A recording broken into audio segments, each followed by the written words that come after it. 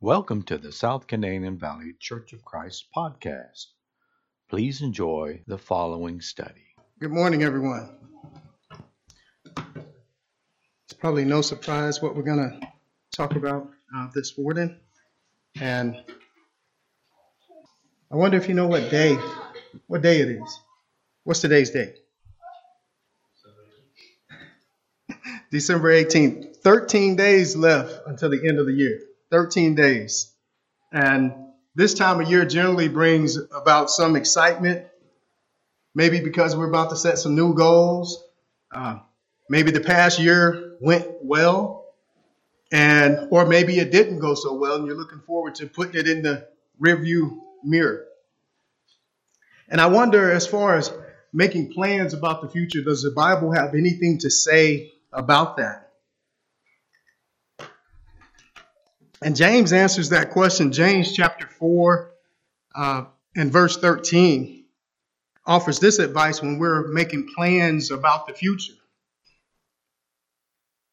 Come now, you who say today or tomorrow, we will go to such and such a city, spend a year there, buy and sell, and make a profit, whereas you do not know what will happen tomorrow.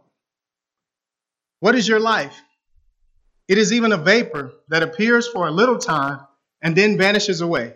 Instead, you ought to say, if the Lord wills, we shall live and do this or that. This or that. Now I have to confess to you, I'm definitely guilty when it comes to what James said. I'm quick to grab that calendar and just have at it with my plans without consulting God at all on my plans. And I would say best case scenario, after it's all said and done, maybe tack him on as an afterthought. So my plans up front, and then if the Lord wills. But that's not what the scripture says. It says, if the Lord will, we shall. So he's up front. Put him up front. Please don't make the mistake that I've made. And also, Solomon offers some advice for us as well. In Proverbs chapter 16 and verse 9, a man's heart plans his way, but the Lord directs his steps. I couldn't help, with all the time that I've had in the military, I couldn't help but use this analogy. When it comes to marching, I don't know if you've seen military units march, and I will confess right up front, the Marines are the best at it. But the Army is a close second. And generally how that's done is with two commands. Generally, whatever the movements are, they involve two commands. Preparatory command and command of execution. For example, present arms. Order arms. So you get that preparation. Now, with the scripture, with us making plans, that's the preparatory command. Present. But without God directing the steps, there's no command of execution. Nothing happens. We just made that plan. So that's why it's important to make sure we put God up front in the plan. Now, in terms of this time of year, companies take advantage of this. Their general practice is to have employee annual performance reviews.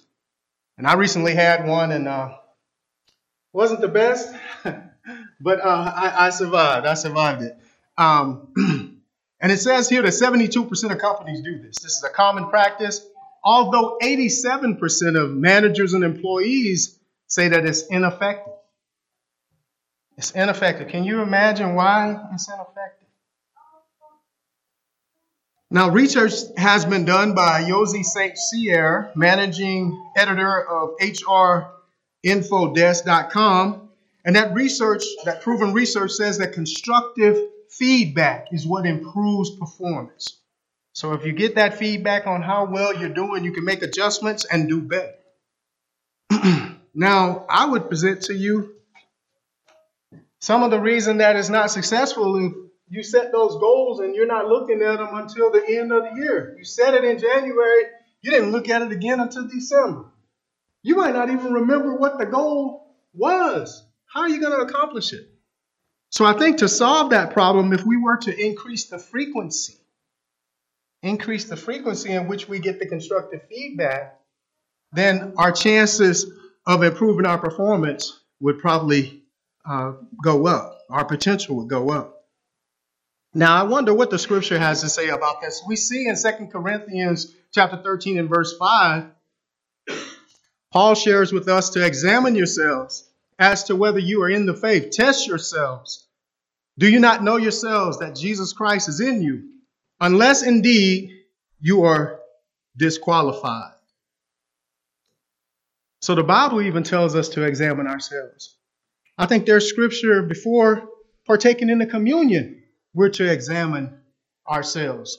This is a common practice, not to wait till once a year to examine yourself, but to do this on a frequent basis.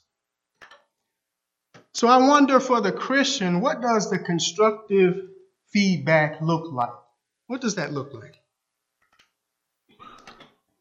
Well, we see here in 1 Corinthians chapter 1 and verse 21, for since in the wisdom of God, the world through wisdom did not know God, it pleased God through the foolishness of the message of preach to save those who believe. So it seems like that constructive feedback could come in the form of preaching and the message. If we're to listen, understand, and apply it to our lives, we can make those adjustments that we need to improve our performance. Maybe. And in Romans, it expounds on this preaching constructive feedback a little bit more. Romans chapter 10 and verse 13. There we find, for whoever calls on the name of the Lord shall be saved. How then shall they call on him in whom they have not believed? And how shall they believe in him whom they have not heard? And how shall they hear without a preacher? And how shall they preach unless they're sent? As it is written, how beautiful are the feet of those who preach the gospel of peace, who bring glad tidings of good things. Now, I mentioned earlier I had a performance review. It didn't go as good as I would have liked for it to. But when it comes to this right here, I'm glad that I have the opportunity to share the word with you. So if I had to pick which goals and targets to achieve, I'd rather achieve this one than some secular, what do they call it, key performance index or such.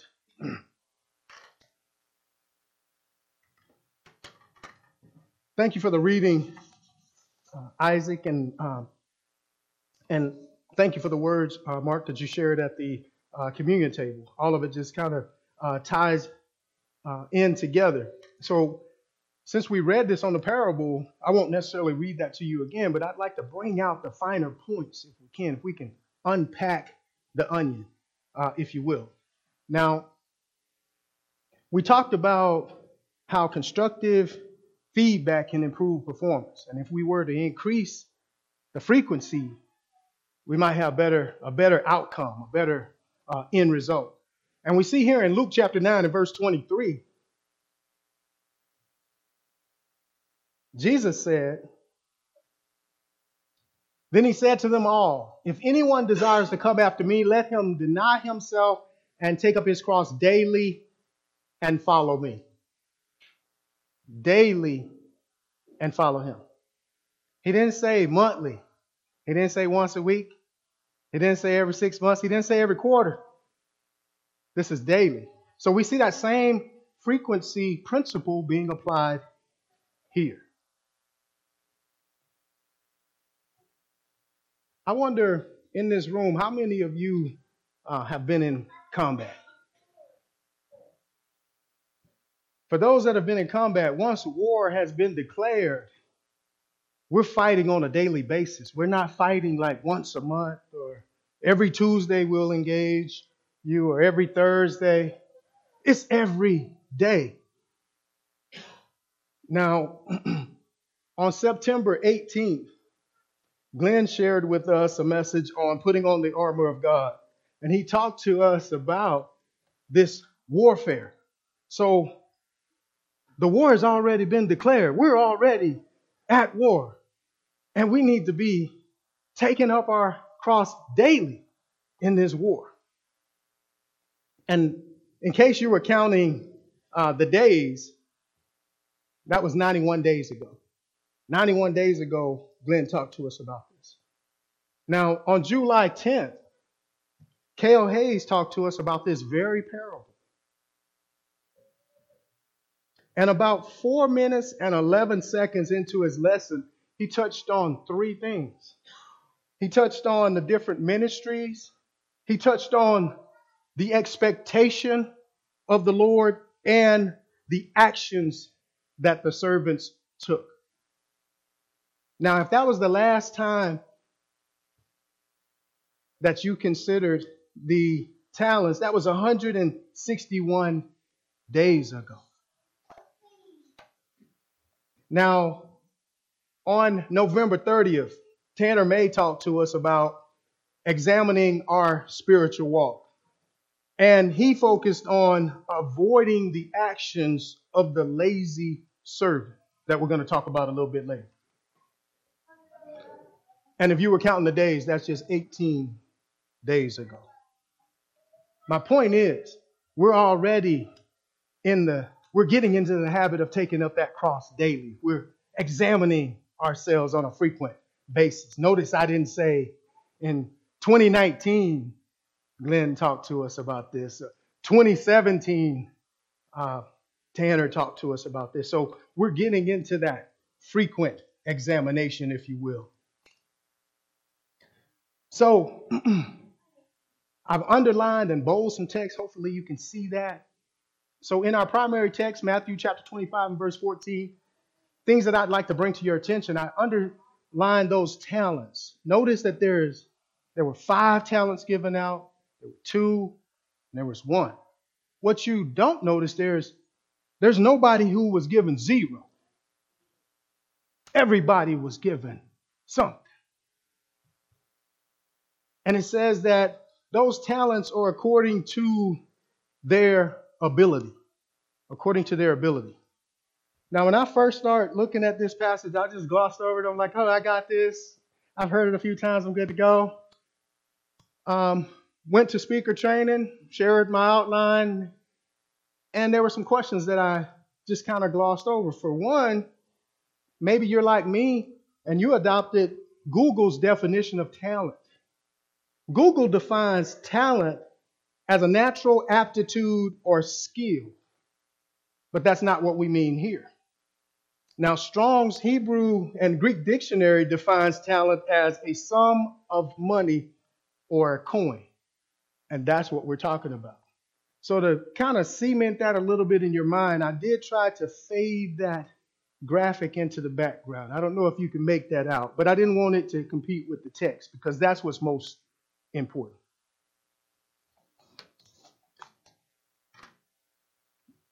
And then another thing that I noticed after it was brought to my attention is that ability is mentioned in that same scripture, just so that you don't get confused. That if we're saying talent, if we were talking about ability, we wouldn't mention it again in the same sentence. So that's another clue, if you will, in terms of the context.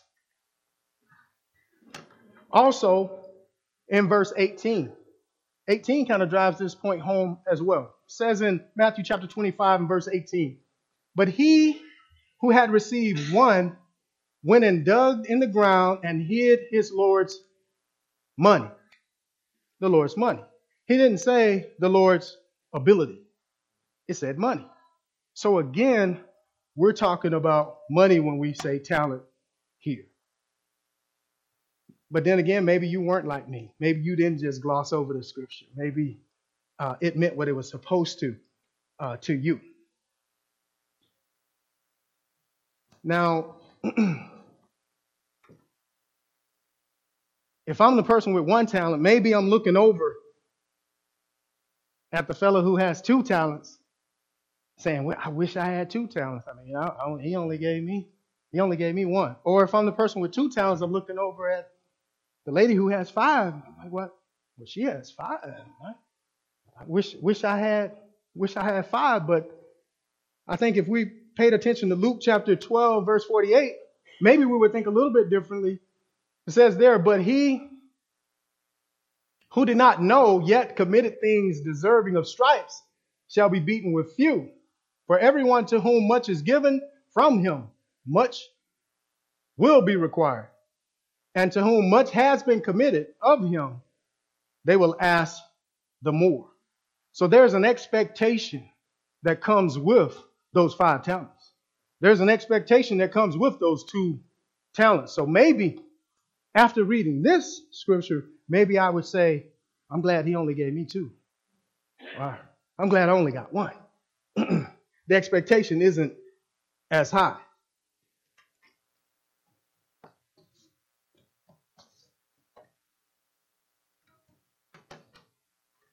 And notice those talents were given out based on that person's ability. So I wonder in the scripture, are there other examples where there's a disparity, where not everybody's given the same, where some are given more, some are given less? And I think Paul answers this question for us here in 1 Corinthians chapter 12, beginning in verse 12, where we find, for as the body is one and has many members, but all the members of that one body being many are one body, so also is Christ. For by one Spirit we were all baptized into one body, whether Jews or Greek, whether slaves or free, and have all been made to drink into one Spirit. For in fact, the body is not one member, but many. Not one member, but many. What do you take away from this passage?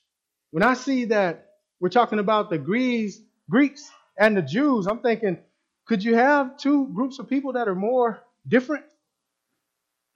But basically what I'm getting from that is it doesn't matter what your background is. It doesn't matter if you're a Jew. It doesn't matter if you're a Greek. It doesn't matter if you're free. It doesn't matter if you're a slave. We're all called to Jesus. Now, if I could put it in business terms, it would be a company that's accepting applications. Hiring, now hiring. If you're interested.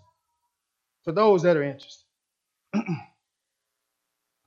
Now, since we're all different, and I gave an example of it earlier, if I only have 2 talents, I think there's a human tendency to compare what I have to somebody else. I think that's just basic human fault, if you will. And I think Paul addresses this in 1 Corinthians chapter 12 and verse 15, where we find, if the foot should say, because I'm not a hand, I'm not of the body, is it therefore not of the body? And if the ear should say, because I'm not an eye, I'm not of the body, is it therefore not of the body? If the whole body were an eye, where would be the hearing? If the whole were hearing, where would be the smelling? But now God has set the members of each one of them in the body just as he pleased, and if they were all one member, where would the body be? I was just wondering if you had 4 ears but 0 nose, or if you had 2 noses and no ears. I mean, you couldn't accomplish what you could with all those different parts. We all serve different functions and different needs in the body. So it's important that we're different. I would go as far as to say it's by design.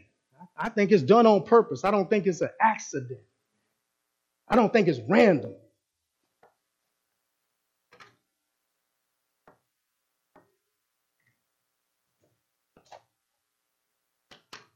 Paul goes on to say that comparing ourselves to others, not only is that not a good thing, it's not wise to do that. It's not wise. It's not what wise people do. And that's what we see here in 2 Corinthians chapter 10 and verse 12. For we dare not class ourselves or compare ourselves with those who commend themselves, but they measuring themselves by themselves and comparing themselves among themselves are not wise. So we definitely want to look out for that. We are different, and we're that way by design.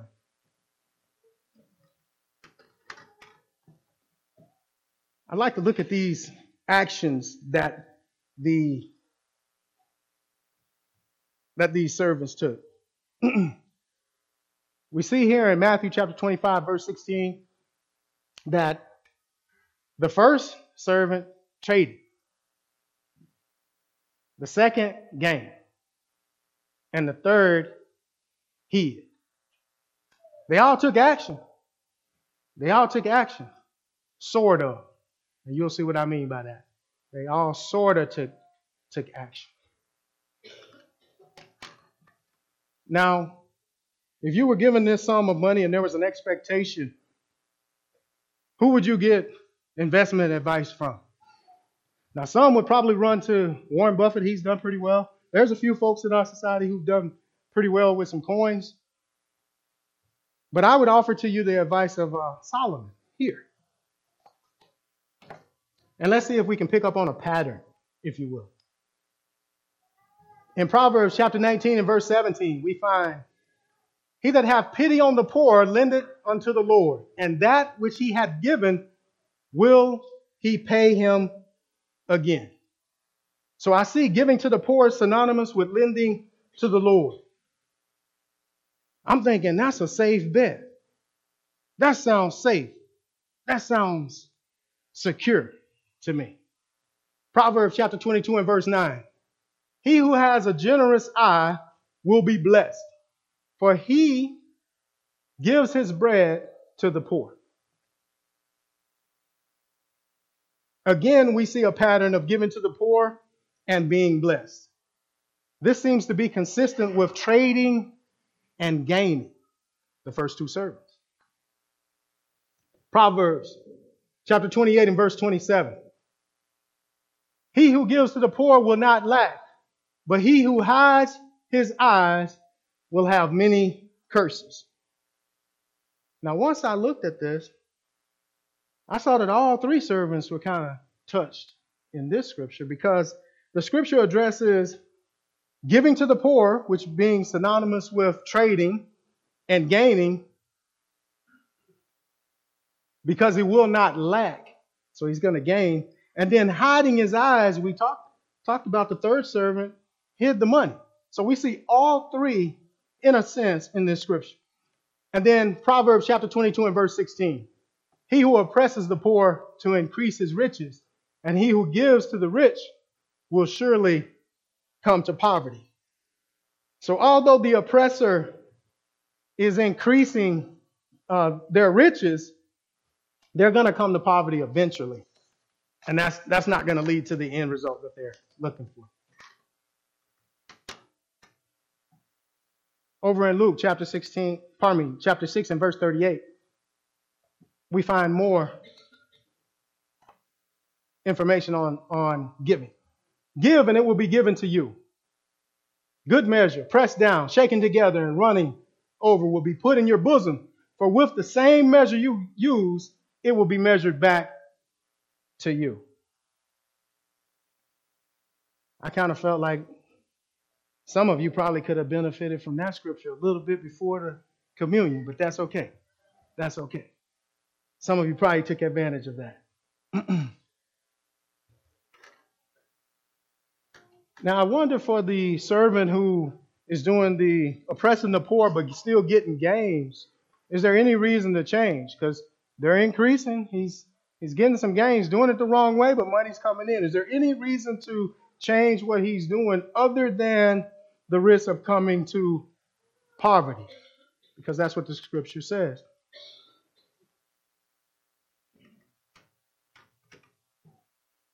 Well, in Matthew chapter 25 and verse 19, I think we have reason to why that person should change their ways.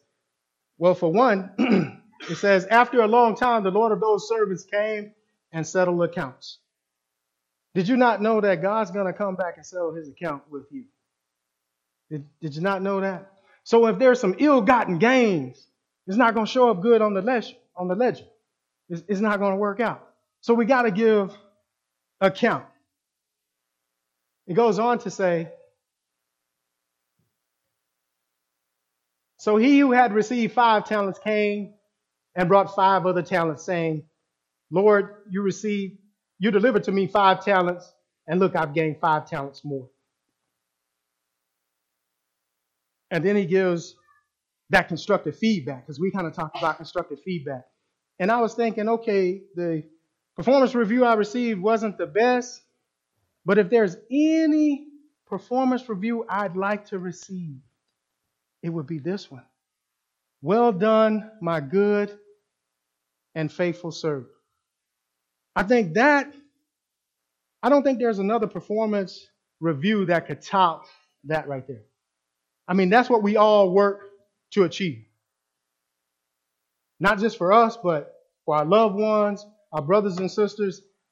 This is the goal. This is the gold standard. So that the first 2 servants, that's what they heard. Well done, my good and faithful servant. And I'm thinking after I've heard that, I probably wouldn't even, there's more to say, right? You've been faithful over a few things. I'll make you ruler over many things. But I'm thinking as soon as I hear, well done, right there, I've achieved the goal. The rest of it is just bonus. All of it is just gravy on top. I just wanted the potatoes, but I got the gravy and everything else. But that's not going to be the outcome for everybody. Because the servant that had 1 talent, he took action. Remember I said he took action? But let's look at the action that he took. He said that he knew his Lord to be a hard man, gathering where he didn't scatter, and he was afraid. There are a number of things that jump out. For one, if you know what's right and you don't do it, that's terrible in and of itself. Just that. And then he said, basically in a nutshell, there was an expectation. I knew you were expecting something. So I hid your money. Now I'm trying to think, what is that synonymous with? To me, that's like sitting on the fence. It's like I'm not gonna lose that 1 talent, but I'm not gonna invest it. I'm just gonna sit right here. And a lot of people think that that's gonna lead to a good result, just sitting on the fence. I didn't commit this way or that way. And we'll see how that turns out if we can sit on the fence, if you will. Let's see what the constructive feedback is. It may be destructive or it may be constructive. Matthew chapter 25, verse 26. But the Lord answered and said to him, you wicked and lazy servant, you knew that I reap where I have not sown, and I gather where I have not scattered seed. So you ought to have deposited my money with the bankers, and at my coming I would have received back my own with interest. I don't know what you're getting from this, but what I got was there's like a minimum. He said like a minimum standard, like you didn't even do the minimums. So I'm thinking sitting on the fence is less than the minimum. I don't know how many of you strive for the minimums. Is there anything that you strive for the minimums? Now for me it is. It is. I can give you an example. Like my bills. I try to make sure that that electricity is the minimum. I want the minimum on that.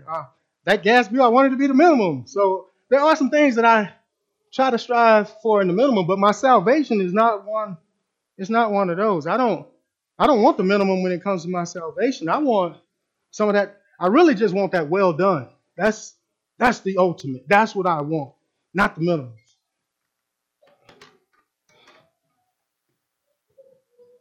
And then there's more. Let's see, sitting on the fence. Let's see what sitting on the fence gets us. He said, so take the talent from him and give it to him who has 10 talents. For to everyone who has, more will be given, and he will have abundance. But from him who does not have, even what he will be taken away. Cast the unprofitable servant out into outer darkness. And there will be weeping and gnashing of teeth. So I'm thinking sitting on the fence didn't turn out so good. I would avoid that. I would advise against avoiding that if I were you. So we have a choice. We've been given talents. Remember I said that there was nobody given 0 talents. Everybody was given 1, 2, or 5. You're in that group somewhere. But you might be on the fence though. You might not know what I want to do with that one talent. And if that's the case, we have some advice here from David. Psalms chapter 37 and verse 25. He says, I've been young and now I'm old, yet I have not seen the righteous forsaken, nor his descendants begging bread. He is ever merciful and lends, and his descendants are blessed. I'm thinking that's some good advice right there. That's some good advice. But maybe that's not enough for you, because you're saying, hey, David had a few indiscretions. Maybe his credibility isn't there. So let's step it up a notch. Let's see what Jesus had to say about the matter. Luke chapter 9 and verse 23. Then he said to them all, if anyone desires to come after me, let him deny himself and take up his cross daily and follow me. If you're here today and you haven't accepted Jesus Christ as your Lord and Savior, maybe you've examined yourself and tested yourself and you failed. Maybe you need the prayers of the church.